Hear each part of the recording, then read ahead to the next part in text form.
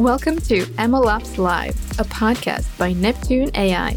We host in-depth discussions where machine learning practitioners answer questions from other practitioners about one subject related to production machine learning and MLOps. Tune in to get real-life stories, dirty hacks, and pragmatic workarounds from ML people in the trenches.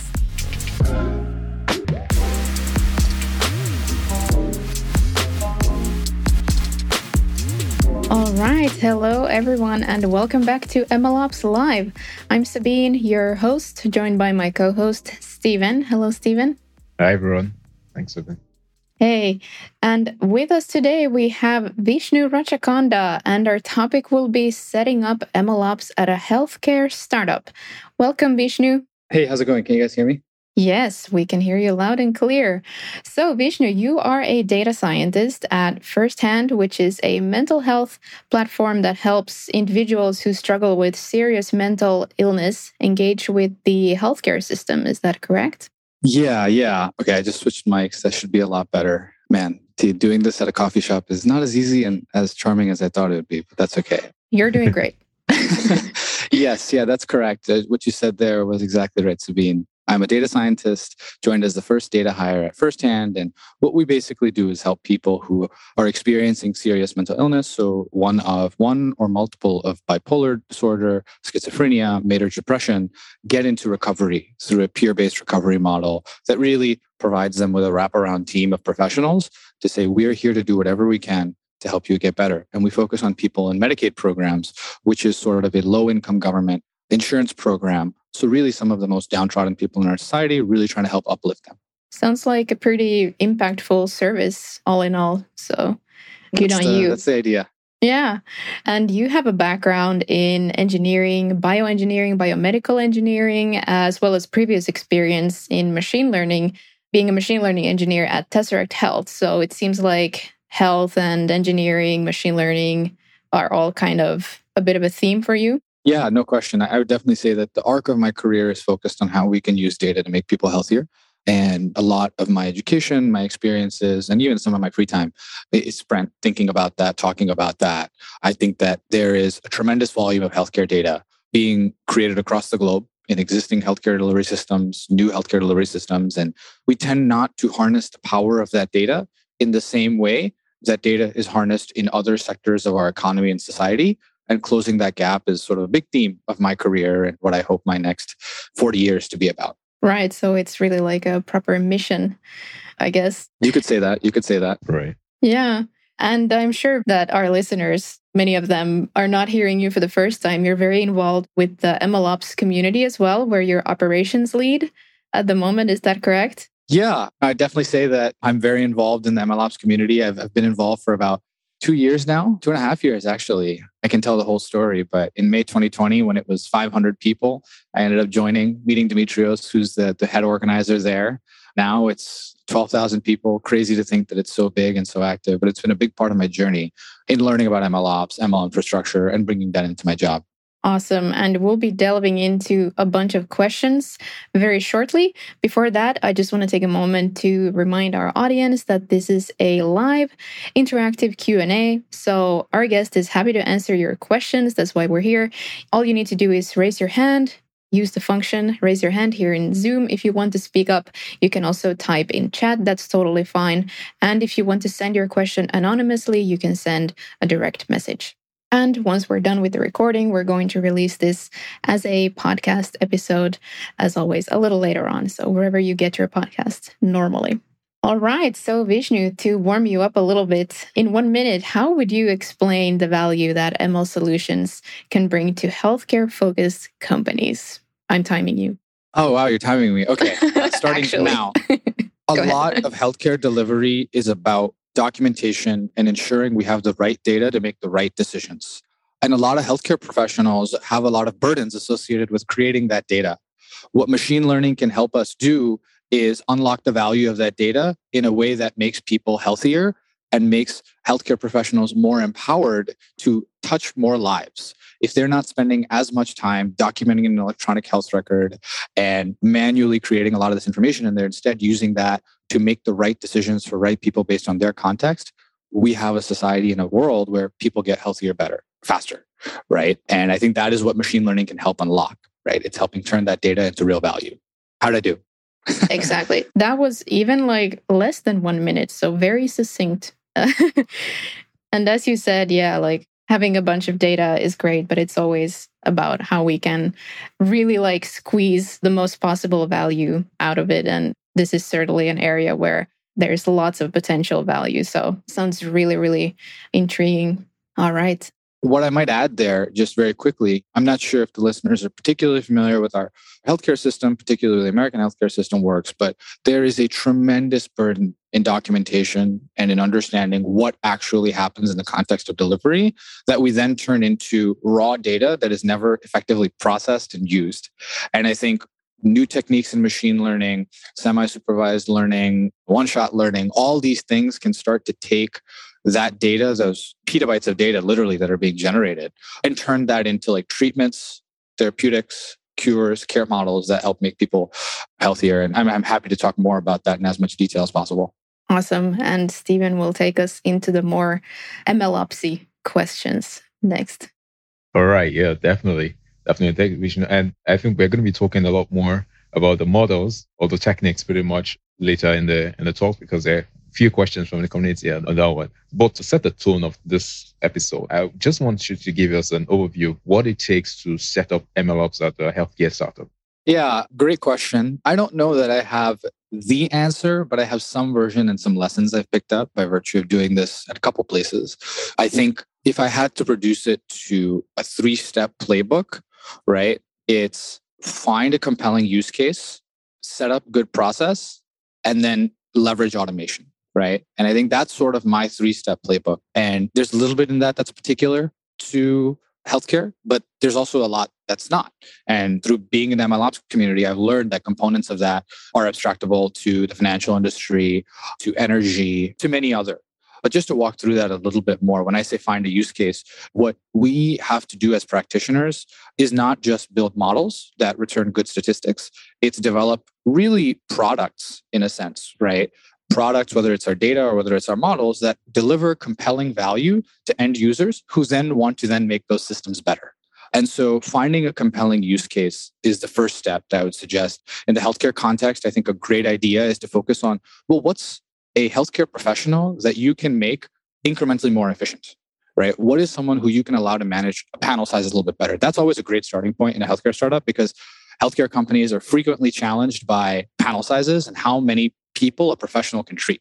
So that's the first step. The second step is setting up good process, right? And what I mean by that is when we have a machine learning problem, there is a traditional data science and machine learning model development and monitoring process that we can follow, right? You should explore your data. You should build a simple version of the model. You should then iterate on that model. You should deploy that model initially. And in deploying it, try to set up some kind of rudimentary monitoring method, right? And this process can be as short or as sophisticated as you need, depending on your instance, but laying it out and showing how it connects to your end users is really important. So that's the second step, is putting in place that process. And the third step here is really leveraging automation after you have a good idea of the process. I personally have made the mistake of trying to scale systems without necessarily understanding the elements in that system well, right? And I think that's why I put that automation step third, in terms of saying like, okay, once you know your process, once you know exactly what you want to do, how can you automate it? How can you make it faster? How can you make it better, more scalable, and more reliable so that more people can take advantage of your solution? That was a long answer, but you asked a big question, so I had to do that. Oh yeah, definitely. I mean, it's really useful for setting the tone of the podcast. And I think in that vein, a lot of things we are going to be discussing are really going to be in terms of like the use case process, as well as the culture or automation in some sense. And I want to probably give us, maybe use firsthand as an example to walk us through thinking about the use case and the processes, and then towards automation. So what you're asking is a sample use case of machine learning, or an example where that end-to-end process, those 3 steps that I laid out, are applied? The latter.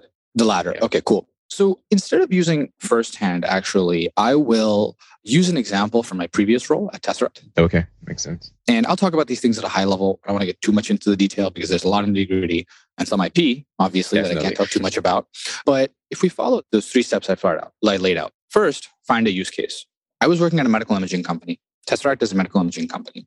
And what we needed to do in terms of finding a use case was find a problem where medical practitioners are struggling with image interpretation, right? That's what we focused on. And we focused on fundus images, which are basically images of the back of the eye, of the retina, two-dimensional images that are traditionally in color, and saying, okay, how do we help interpreters determine whether an image is bad or not, right? That's the sort of use case. And it's something that takes up a lot of time because if you have a lot of bad images coming through, or you have a lot of bad images coming through to ultimate like downstream physicians, they tend to get frustrated with the system and the imaging system, right? So that's the use case.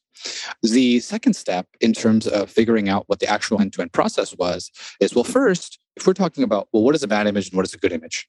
We had to go through a data science process in terms of understanding from a sort of like a basic computer vision standpoint and a sort of more advanced deep learning standpoint, like what are the characteristics and features of a bad image versus a good image, right? And then we took those and we developed an initial modeling approach. We took that modeling approach and what we did was we did a combination of sharing the summary statistics for that model along with a lot of various class-specific instances with the medical professionals that we were working with to get early feedback. And then what we did was deploy that model using an AWS Lambda and a monitoring software so that we could understand how that model was performing as our device was capturing more images, right? And then from there, we did the third step, which is leveraging automation, right? So we used Comet ML as a model registry, an experiment tracking platform, and then in terms of we used sort of AWS infrastructure as code approaches to be able to like spin up and modify that Lambda a lot more effectively going forward. And so that was sort of an example where we went through that entire 3-step process in the context of a healthcare use case. That's awesome. And thank you for sort of sharing that use case to give us a really good perspective itself. And I think when we talk about setting up MLOps, right? A lot of people will sort of think about sort of the scale. Now, scale in terms of like not just technology, but also the team, but also people and stuff like that. Maybe you can give us insight into what that team looks like at firsthand that really enables MLOps itself. Yeah, I mean, I think I will be transparent and say that what we're doing at firsthand is not tremendous machine learning at scale. What we focus on are really much more fundamental analytics engineering and data engineering work that allows us to then deliver intelligent solutions to end users. And that is the key part that I want to focus on. I think a lot of times, even what happened for me early on in my MLOps journey was thinking that to deliver on the use case, I needed to develop a fancy model and that I needed a lot of expensive, both in time and cost infrastructure to be able to deliver that infrastructure, to deliver that model, right? And keep it in maintenance, et cetera, et cetera. A lot of machine learning engineering is just hard because the tools aren't perfect yet. But I think in contrast, what I've tried to do with firsthand and what our team has tried to do is really focus on how can we structure data effectively to deliver intelligent solutions to end users and iterate. And that to me is really core to the MLOps mindset, right? It's not just a combination. It's not just about like maintaining a lot of infrastructure. It's about how do you iterate? How do you go through the life cycle of an ML product as quickly as possible and as scalably as possible? Did that answer your question? Yeah, the high level data. I mean, I was looking for more details on maybe like you have like certain healthcare professionals, you sort of consult as domain experts, and then you have data scientists on one hand, and then maybe an infrastructure team. Yeah. So I think just to talk a little bit more about our context, right? We have integrated care teams of social workers, nurse practitioners, and certified peer recovery specialists, as well as centralized teams of medical doctors. And those are clinical end users. And from a data team standpoint, we have 2 data scientists and a data engineer. And the 3 of us combine to sort of work in a pretty full stack fashion. Having come from a machine learning engineering background, I'm comfortable moving up and down the stack. And that's actually one of the things I most enjoy and that I suggest to a lot of machine learning professionals is like learn how to build the model and then go up a layer, right? In terms of like, well, how does that interface with the data warehouse? And how does the warehouse turn into visualizations, right? So that's sort of our philosophy is having like full stack data professionals. And I think what we try to do in doing that iteration to deliver value that I mentioned is we try to work with our clinical partners very closely. We don't really actually have a data PM yet. Our data professionals directly interact with a lot of our care teams and a lot of the sort of like business stakeholders, try to scope out that use case, and then say, okay, where in our data stack can we make changes? Is that at the warehouse layer? Is that at the data model layer? Is that at the dbt analytics engineering layer? Or is that at the Python sort of modeling code layer that allows us to test an approach that solves our end user's problem? And so that is the way that our team literally approaches the mindset that I was mentioning earlier. That's really interesting from that perspective. And I wanted us, just before we go into the community questions, by the way, I wanted us to just jump a bit more into the processes, like a high level perspective, right? You get a new project. What's your workflow like? Yeah, that's a great question. I think there's a combination of like project management and technical processes that we could like spend time on both with. I think from a project management standpoint, I think that there's a lot of discussions about like, do you use Agile and data, et cetera, et cetera. I mean, we do try to take like a pretty sprint-based approach where we partner with business stakeholders to develop tickets, take those tickets and use those to like literally measure velocity. We're very focused on velocity and trying to push as much code as possible as sort of technical stakeholders ourselves. So that's sort of the project management component. From a technical process component, I think that if I were to receive a new request from a user, the first thing that I try to understand is where in the stack do I want to confront this? Right? As a full stack data professional, I have multiple tools that I can deploy to solve a problem at different points. And is it that I want to deploy my like basic ad hoc SQL? Is it that I want to deploy templated code in dbt? Or is it that I want to think a little bit more on the data modeling side, right? Like where along the stack do I want to solve this problem? Because where I solve it influences how quickly I can solve it, right? Making a fundamental shift in our data model is a little bit more challenging than just saying, here's the SQL query to write, or here's the ad hoc Python code to write. So that's the first step I take, which helps with sizing. And then it's just trying to develop a proof of concept or like a 1 week sort of sample that delivers value to a user, getting feedback as quickly as possible, and then iterating from there. We tend to work in 1 week sprints, which is really good because at the end of the day, as a technical contributor at a fast moving startup, 3 days of technical work and then getting feedback is probably a good cadence to be shipping on.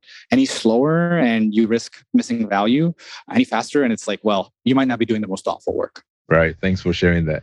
If I may, before we continue, I wanted to circle back a little bit to this team question. If I understand correctly, you have a pretty small ML team right now at the company, and you mentioned that you have this full stack philosophy. So is that something that you think you would retain? Like you see it as a bit of a principle, even if you scaled up the team? Or would you start kind of thinking that it's okay to have a bit more specialized expertise if the team scaled, or would you still like to retain a core of kind of full stack MLOps team members? Yeah, I mean, I think it's a great question. I very much enjoy working with full stack professionals and having that be a part of what we do. And that is because in our industry and in our problem area, the context matters a lot more than the particular technical solution or the technical depth of the solution. Right? At the end of the day, simple machine learning and simple data modeling changes can drive tremendous value in healthcare, right? And that doesn't mean that the work is any less difficult or any less impactful, right? It just means that our approach has to be different. But I think that if I were to move into an industry, let's say like e-commerce or transportation, where the volume of data is much greater and the work to be done is on some level an order of magnitude more difficult technically, I might hire more for specialization. And I think that that makes a lot of sense. I hope that's a good answer. Yeah, of course. Just wanted to clarify a little bit. It's probably going to be very dependent on the specific setup, the specific domain, and yeah, the size of the team. So makes sense. Thanks. Yeah, I think the last comment that I just make there is that like as part of being in the MLOps community, being on the podcast, we've talked to companies like DoorDash, Uber, Stitch Fix, and a number of the sort of leading lights in the industry. And I think that what you start to find is that problem space is what ultimately guides you to a philosophy. I think that's the same thing that we try to apply.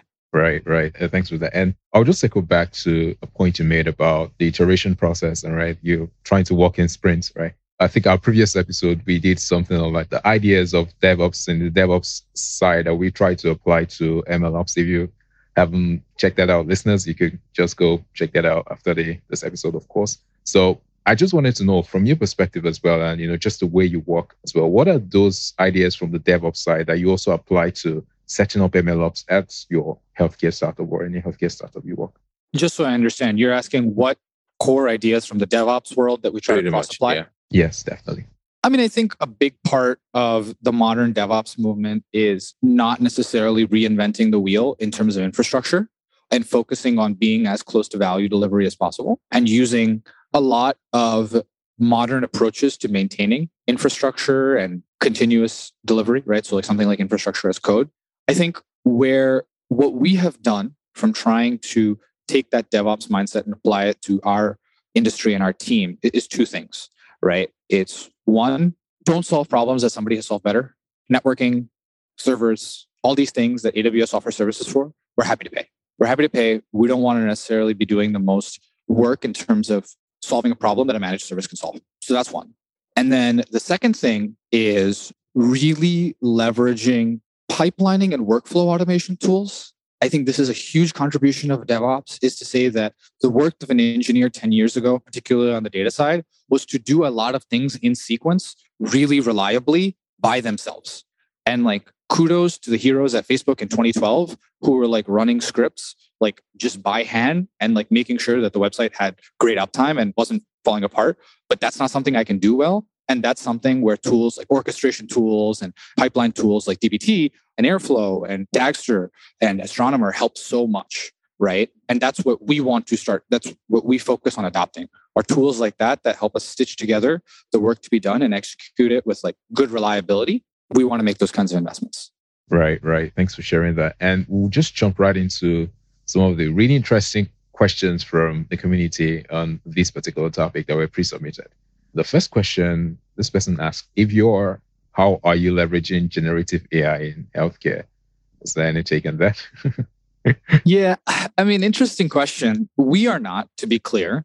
We're not quite there yet. I think where I'll generally say is we are at a point in healthcare where a lot of data is not free-flowing enough and available enough that cutting-edge techniques like generative AI have been able to experiment with that and have a good level of reliability, right? Like there aren't medical notes floating around on the internet that you can just apply generative AI to. And so as an industry, we are 5 years behind where something like, let's say, B2B sales or like e-commerce or some of these other industries that are thinking about leveraging tools like that, right? So maybe ask me in 5 years and I'll have a great answer. Right. Yeah. Thanks. And in the same vein, the next question actually goes and said, this person asked, is it easy to leverage off-the-shelf models from platforms like Hugging Face without significant repercussions in the healthcare space? Great question. Easy is relative. I think that there are companies like Science.io, which is a sort of like medical text extraction company, modeling company, that are trying to apply the latest in modeling, large language models, and sort of like other sort of like large model approaches to healthcare contexts. And they make it easier for us, right? Like rather than me going to Hugging Face and using some kind of NLP model on my clinical notes, let's say, there's a tool like Science.io that allows me to do that. And I think that there is a increasing number of healthcare specific vendors that are trying to take those tools and apply them to a healthcare context. As a healthcare company, do I want to be in the business of taking one of these like pre-trained models and putting it into the healthcare context? Probably not quite yet, because from an infrastructure, a data use standpoint, and from a end user standpoint, I need very stringent guarantees that I will not be in violation of any kind of ethical or regulatory requirements that these technologies have not yet matured to, right? In terms of those guarantees. That's not a comment on those technologies being valuable in someday, but they're just not there yet. And I think I'm hopeful that some of these like new managed services companies that provide this in a healthcare context will allow me as a user to be able to do that a lot more easily. Feels like a great moment to interrupt the show and give you a 30-second pitch of Neptune AI. Okay, so we help with model metadata storage and management. That means you can log model metadata from anywhere in your pipeline and view results in the web app. You can organize and display it however you want, search, debug, and compare experiments, datasets, and models, save your production-ready models to a centralized registry, and collaborate on your projects across the org. Oh, and we integrate with pretty much any MLOps stack. Just plug us right in. For more, go to neptune.ai. Or check our docs. They're pretty good. I wrote them. Hope that was 30 seconds. Back to the show. All right. Awesome. So next question. Have you built AI systems in healthcare with key emphasis on responsible AI and ethics? What was your experience setting that up? Just integrating that into your workflow? Yeah, I think that this was actually a question that I saw in the MLOps community Slack many moons ago. And I think that have I built machine learning systems that had an emphasis on ethics? Yes. Has that been a part of a framework, a cohesive framework that maybe is akin to like the same way that the Hippocratic Oath works for doctors? No. Right. And I think that as an industry, we still have a long way to go in terms of systematizing some of the ethical and responsible AI considerations that we talk a lot about, but right now are pretty difficult for practitioners to implement seamlessly, right? There's not necessarily an open source package, which I believe is actually the connective layer that you need in order to be able to make these systems like widely used and scalable. I think that there is good work going on. I think that for people who are interested in this, I would highly recommend checking out the latest edition of the Full Stack Deep Learning course. The last lecture by Charles Fry is actually on ethics, and there's a great section on healthcare, machine learning ethics in particular, that I've drawn inspiration from. But the short answer to that question is like not in a particularly well-engineered way, no. Right. Yeah. And in terms of like what's it called, on sort of like the ethics framework per se, because I know there's this company, Equity AI, that really sort of developed this ethical framework for doing MLOps or ML at healthcare startup. How relevant do you think that's sort of becoming, especially in the industry? I think that I am long bullish on these kinds of tools and frameworks. I just don't see them being used right now. And that may be part of my own myopia, right? I may not have seen them personally, but I think that they will be an important part of what we use, right? I would draw a parallel to a tool called CleanLab. CleanLab is a tool out of MIT started by a gentleman named Curtis Northcutt and a couple of his PhD colleagues.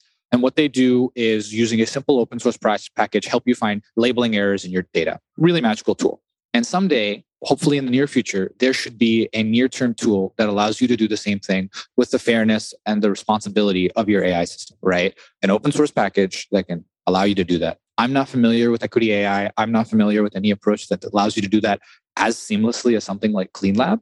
But I think 3 to 5 years from now, with the rate at which the conversation is advancing, the science is advancing, and the tools are advancing, that there could be something like this.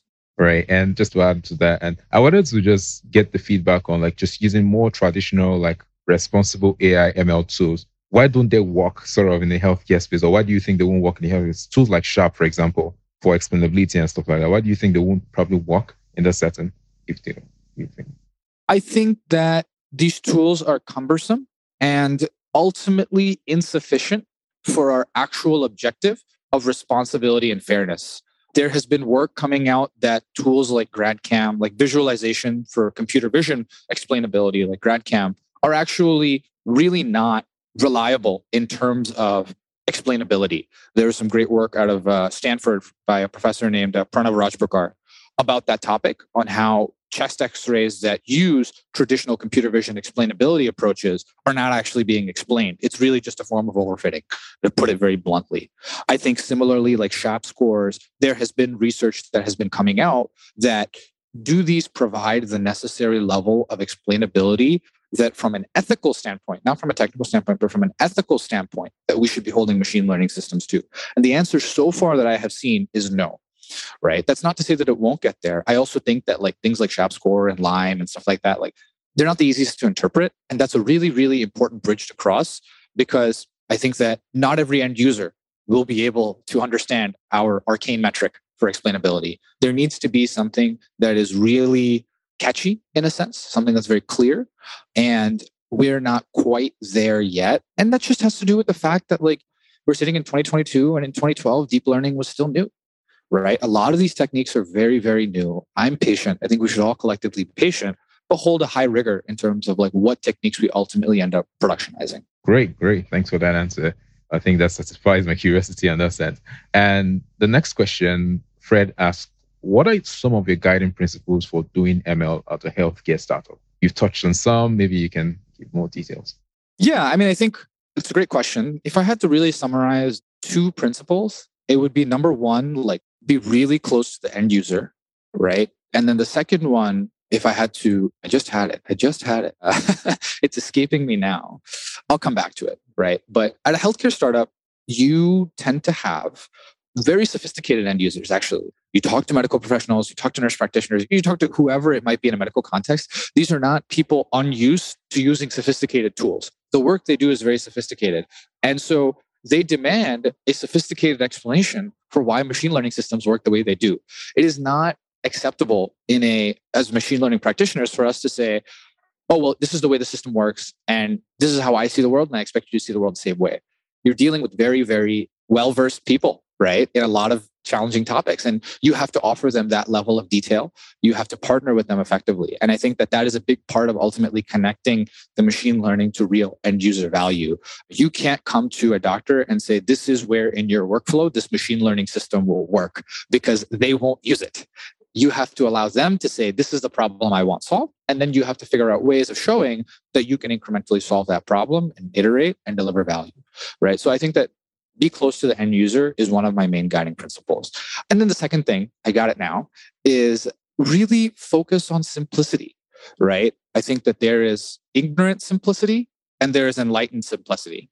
And in the middle is overbearing complexity. There's some quote like that, right? And as machine learning practitioners, we tend to be in the middle of that bell curve where we're focused a lot on the complexity in terms of saying like, oh my God, these are all the things that are happening in the data. These are all the modeling approaches that I could try. And like, this is how this like rather arcane system results in this very interesting result.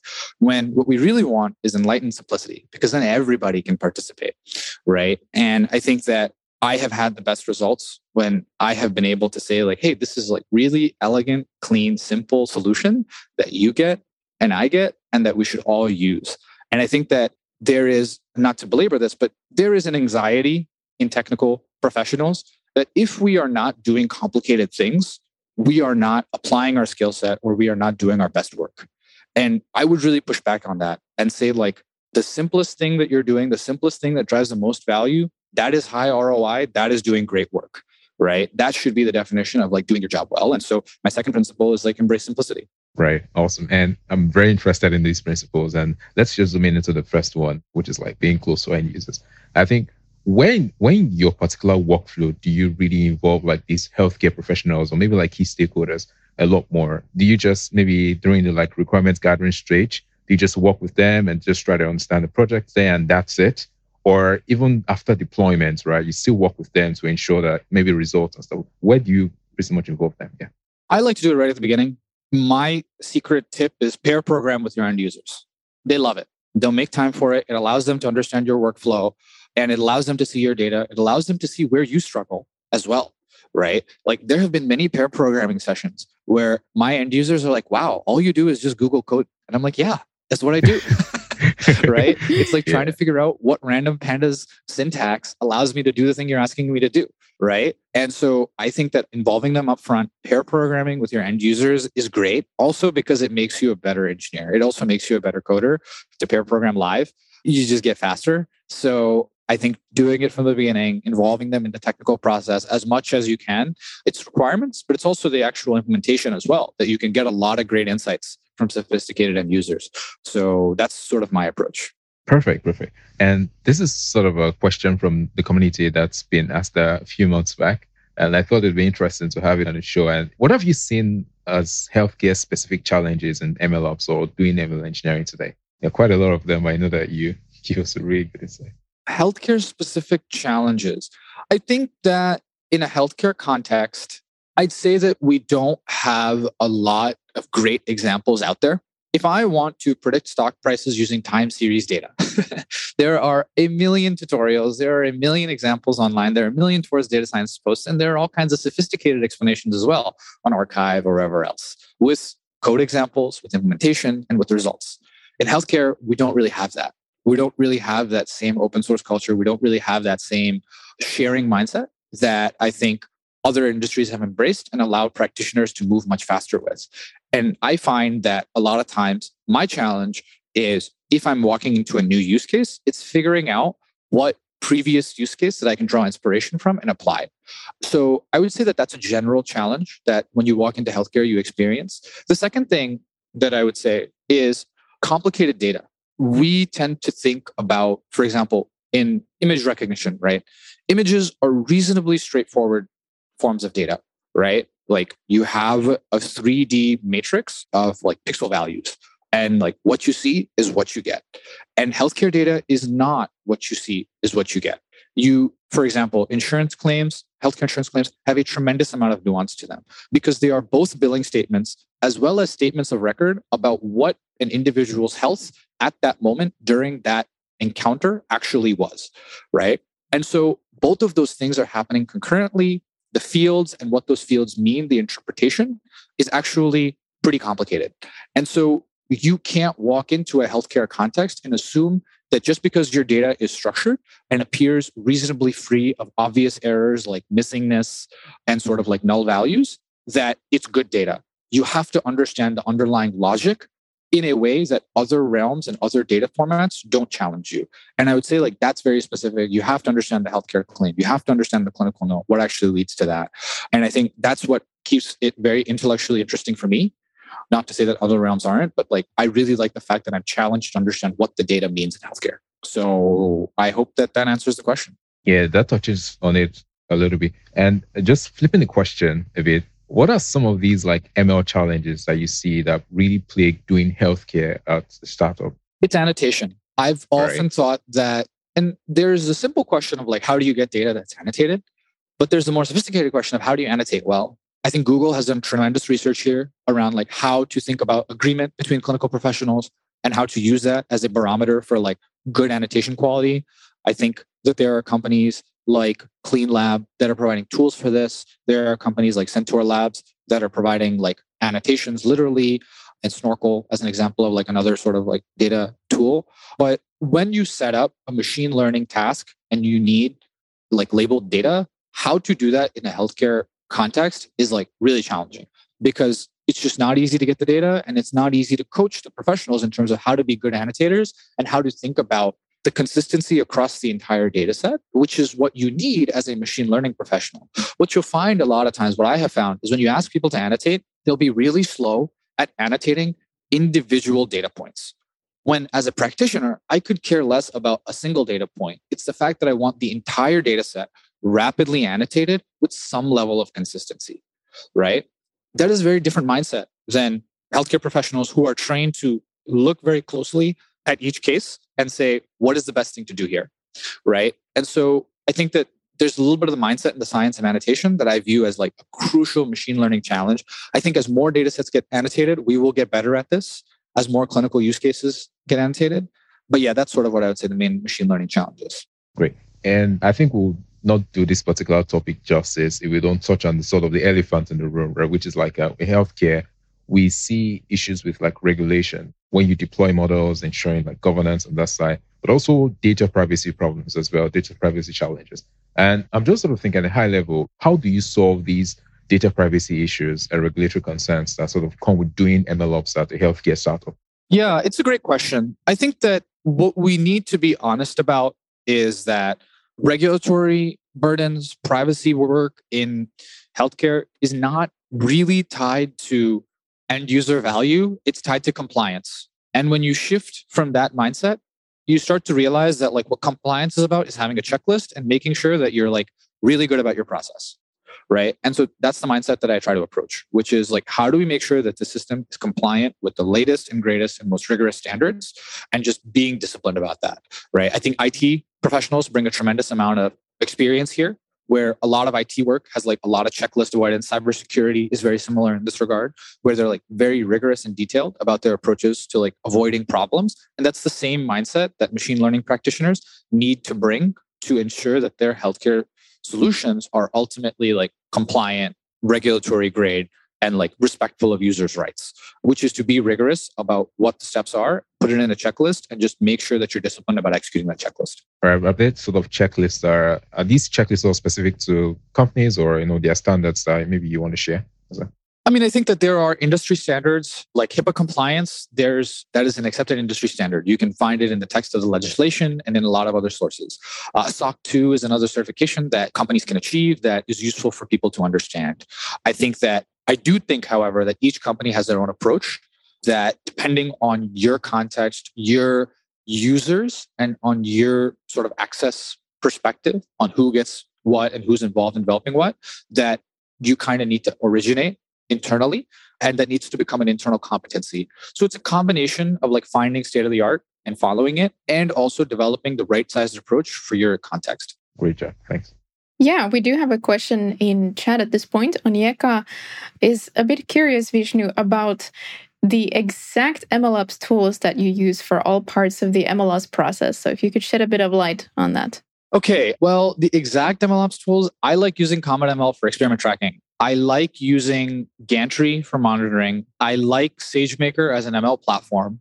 I like AWS Lambda a lot. I like a lot of AWS services in general. It's my favorite cloud provider. I do like Google BigQuery a lot. I think that it is also a machine learning tool, especially with the way that they've been really trying to bake in machine learning into the SQL console itself. Let's see, any other MLOps tools that I would recommend? I've tried DVC. It's not really stuck for me as part of my workflow. In terms of dataset versioning and really making sure that my data is versioned, I haven't quite found a tool yet that's stuck. And in terms of annotation, I like Label Studio. It's an open source labeling tool. I also think Scale has some great options here. So yeah, is that helpful? Oh, I'm sure. Thank you very much. And Onyeka also has a follow-up question. Speaking broadly, between NLP and CV, which field of deep learning offers greater opportunities of greater impact in healthcare, given the challenges? That's a great question. There's not an easy answer. I would say that right now, NLP is particularly blossoming. There is a lot of text data that is freely generated in healthcare, but is not freely available. And with the advent of large language models, with the advent of text tooling for machine learning, NLP is very well positioned to be really impactful over the next 2 to 3 years in a lot of elements of healthcare workflows. So I definitely think NLP is great. I think long-term computer vision, it's a little bit different how I would frame it, right? I would say that NLP is more near-term positioned to help with healthcare workflow and process. Computer vision is positioned to help in the long term with diagnostic performance. That is a harder problem in the long run. It is a problem where there are more unknowns. Like, how do you diagnose cancer well, right? How do you, from a pathology slide? Like, these are genuinely unknown questions where the biology is as much of an unknown as the technology. But I think that if that is your interest, computer vision is also really a space where, because of the tooling, we are able to make faster strides. So short answer, NLP now, CV long term. Yeah, thanks for breaking that down in a very clear way. And thanks, Onyeka, for the question. We do have another question by Priyanka, who is asking, do you recommend using some model monitoring tool as such? And if yes, how do you decide between build and buy? Yeah, great question. I do recommend using a model monitoring tool. I do recommend experimenting with tools and with trying out tools early on in your process of deployment to understand which you like. The question of model monitoring is really not a machine learning problem, but a product performance problem. When you put a model into production, you are making it a part of a product and some value for the end user. And when we talk about things like data drift and other sorts of problems that creep up as models get stale, it's really not, the problem isn't really that the model is getting stale. The problem is that the value for the end user starts to shift and become unpredictable. And so that is actually a product problem. And so when you think about monitoring, I would say first, with like from a product standpoint, what is the metric we need to monitor? What is the performance that we need to guarantee? And then select a tool that ultimately allows you to do that most effectively. There will be different monitoring tools that allow you to, let's say, monitor image data as opposed to text data, or in different industries, like Fiddler may be somewhat better equipped in the banking industry as opposed to other industries, right? But start with the product problem, figure out the tool that allows you to meet that product performance in the industry that you're in. And I would say the last thing I'd say is like definitely check out Shreya Shankar's writing. She's a PhD candidate at UC Berkeley, first ML engineer at Viaduct. She has written a ton about monitoring, tremendously useful stuff, probably the authority. Chip Huyen has also written on this topic. And start there, read that stuff, and you'll be like very well positioned to like pick a monitoring approach. Some very good tips there. Thanks, Vishnu. And thanks, Priyanka, for the question. These are great questions. Thank you. Yeah. Awesome. I'm just trying to, sort of get back into our groove of like data access, data privacy issues and stuff we're sort of discussing earlier. And I'd love to know, how do you sort of get different teams to work within the like data access, security, and sort of governance paradigms when doing MLOps? Because I think you're talking about production data coming in, and then there are people that you restrict that data, restrict from working with such data. How do you sort of work within that paradigm in terms of security and data privacy, especially in the healthcare place where it's really crucial? Yeah, I mean, I think it starts with, honestly, IT and controls. As a machine learning professional in a regulated industry, I would encourage you to learn more about things like identity and access management, access controls in Snowflake, things like that. Like, they're not that hard, but those are the kinds of nuts and bolts that really allow you to make sure that you're doing things right. As an industry, we've come a long way through tools like Okta and Auth0 and stuff like that, where we have much better tooling around like access, authorization, who should be saying what in as seamless a way as possible. If you are interested in like being a high leverage developer in a regulated environment, learning these kinds of things is really, really helpful. Because to be honest, it's really not the most complicated area. It's just a detailed and rigorous area. Because what you're trying to do is avoid making mistakes. And that's where, again, we can learn a lot from information technology. We can learn a lot from cybersecurity. And I would just suggest, like, take a look at how a tool like Snowflake allows you to set up permissions, right? Take a look at how AWS allows you to do that. Take a look at how it allows you to do that in code, which is actually tremendously useful for developers. I think that those sorts of nuts and bolts are like the highest leverage way to add to your skill set and solve the problem. Yeah, thanks for that answer. And this is a question I think we should also ask earlier. But nevertheless, I think it's really important. And I'm sort of thinking, what are some of the very first components you put in place when setting up MLOps at a healthcare startup? You talked about really experimenting quick. Do you sort of think of like experiment tracking first off, and then as you graduate, you then try to include automation, or what are those components you put out there first? Yeah, I mean, I start with experiment tracking just as sort of like a first step because it's local to my workflow, right? I mean, really, if I'm trying to like think about it, I would first set up a solid development environment, right? So like set up, your requirements.txt, set up like your package management, all that stuff, right? Your development environment should be reproducible. And that's a first step, right? Your code should be reproducible. Set up Git, all those things. Then your model should be reproducible, right? And that's where experiment tracking and all those things sort of start to come in. And then I think the third thing is really around data, right? And making sure that your data is like a high quality and set up properly. And I think as an industry, we should start to move away from things like just having your data saved as a local CSV and imported, right? We should be using more structured things like set up a simple database, maybe use a data warehouse, like whatever it might be, right? Like try to use a higher fidelity data storage tool if possible. That's not possible for something like images, of course, but there are ways that you can make sure that your storage ultimately allows your data to have certain guarantees about reproducibility, which is core to MLOps. So that's sort of an area that I start. I think the other area that I'd start with is sort of around culture. And that's where like there are essential readings that I think are really important. I think that Google Cloud has put out like a lot of the most helpful content on like what it actually takes to implement MLOps. I highly check out reading some of their white papers on like continuous delivery for machine learning. Martin Fowler has written an article literally called that I think is like required reading. I actually wrote a blog post called The Top 10 Reads That Influenced My Journey as a Machine Learning Engineer. And that's like 10 essential articles that basically encapsulate my approach to setting up MLOps in any environment. So check that out. And that'll provide a lot of the resources for how I approach this. Right. And yeah, thanks for sharing that. And just a quick one before we sort of wrap up. I think we haven't really spoken about sort of in depth about adopting tools for doing MLOps, even especially at healthcare style. We talked about that in the responsible AI space. But generally, what are the dangers you sort of seeing with adopting tools or open source tools or maybe vendor-based tools doing for MLOps at healthcare? I mean, I think what tends to happen with a lot of vendor adoption, and I've made this mistake myself, is you have a problem, some local problem that you as a practitioner experience. You find a tool that allows you to solve it. For example, like I need to be able to run Python code in a dbt workflow. Oh, features and labels. That's a tool right now that allows me to do that. Okay, maybe I'll give it a shot. You set up some kind of like short proof of concept and you're like, great, this allows me to work and like solve the local problem. But you never actually think about in a more mature way, how does this then become part of my platform? How does this become part of my repeatable process for delivering machine learning value? And I think that's where I would encourage all buyers and decision makers around adopting like vendors or open source tools. Like, don't just think about the first use case. At least have a perspective on how it can be repeatable and repeatably used by not just you, but the developer that comes after you.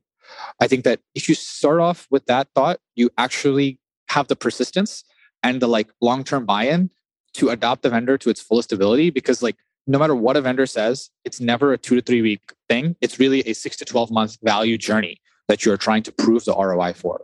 And you should get into it with that mindset. Awesome. Thanks for sharing that. I thought I'd sort of get your opinion on that as well. And maybe ending on a happy note from my end, I just wanted to know, what are some of your pattern practices that you think should be out there for setting up MLOps at a healthcare startup? Like, people are not doing this a lot, and then you just want to ensure that a lot of people are doing it more. Honestly, I think my opinion is that more machine learning practitioners should spend time doing data engineering and doing analytics engineering.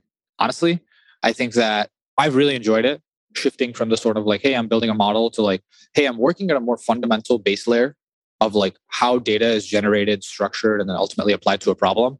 I think that like it can seem a little boring at first, but once you start to dive deep into the data, the solutions that open up, the opportunities that open up for like future use cases of machine learning are like really exciting. And I think that more machine learning practitioners would benefit from moving down a layer in the stack. It's great. Thanks for sharing that. Thank you. All right. I believe it's time for us to wrap up. So Vishnu, thank you for coming on to share your expertise and give all those practical tips. You already mentioned MLOps community where people can find you, but is there any other way maybe for people to follow what you're doing? I mean, click the follow button on LinkedIn, maybe, or send me a message. My website is verossr.com. That's like my little online pseudonym. I don't like writing under my name, but you can check me out online, follow me there, and shoot me an email or a LinkedIn message if there's anything in particular you want to connect on. Awesome. Lots of ways to connect. All right. Here at MLOps Live, we'll be back in 2 weeks. So see you then. And in the meantime, see you on socials and in the MLOps community Slack. Thanks and take care.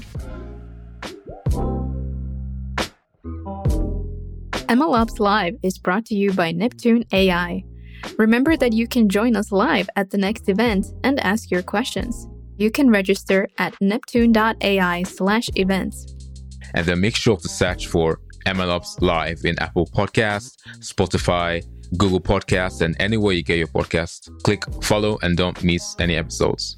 Thanks, and see you next time.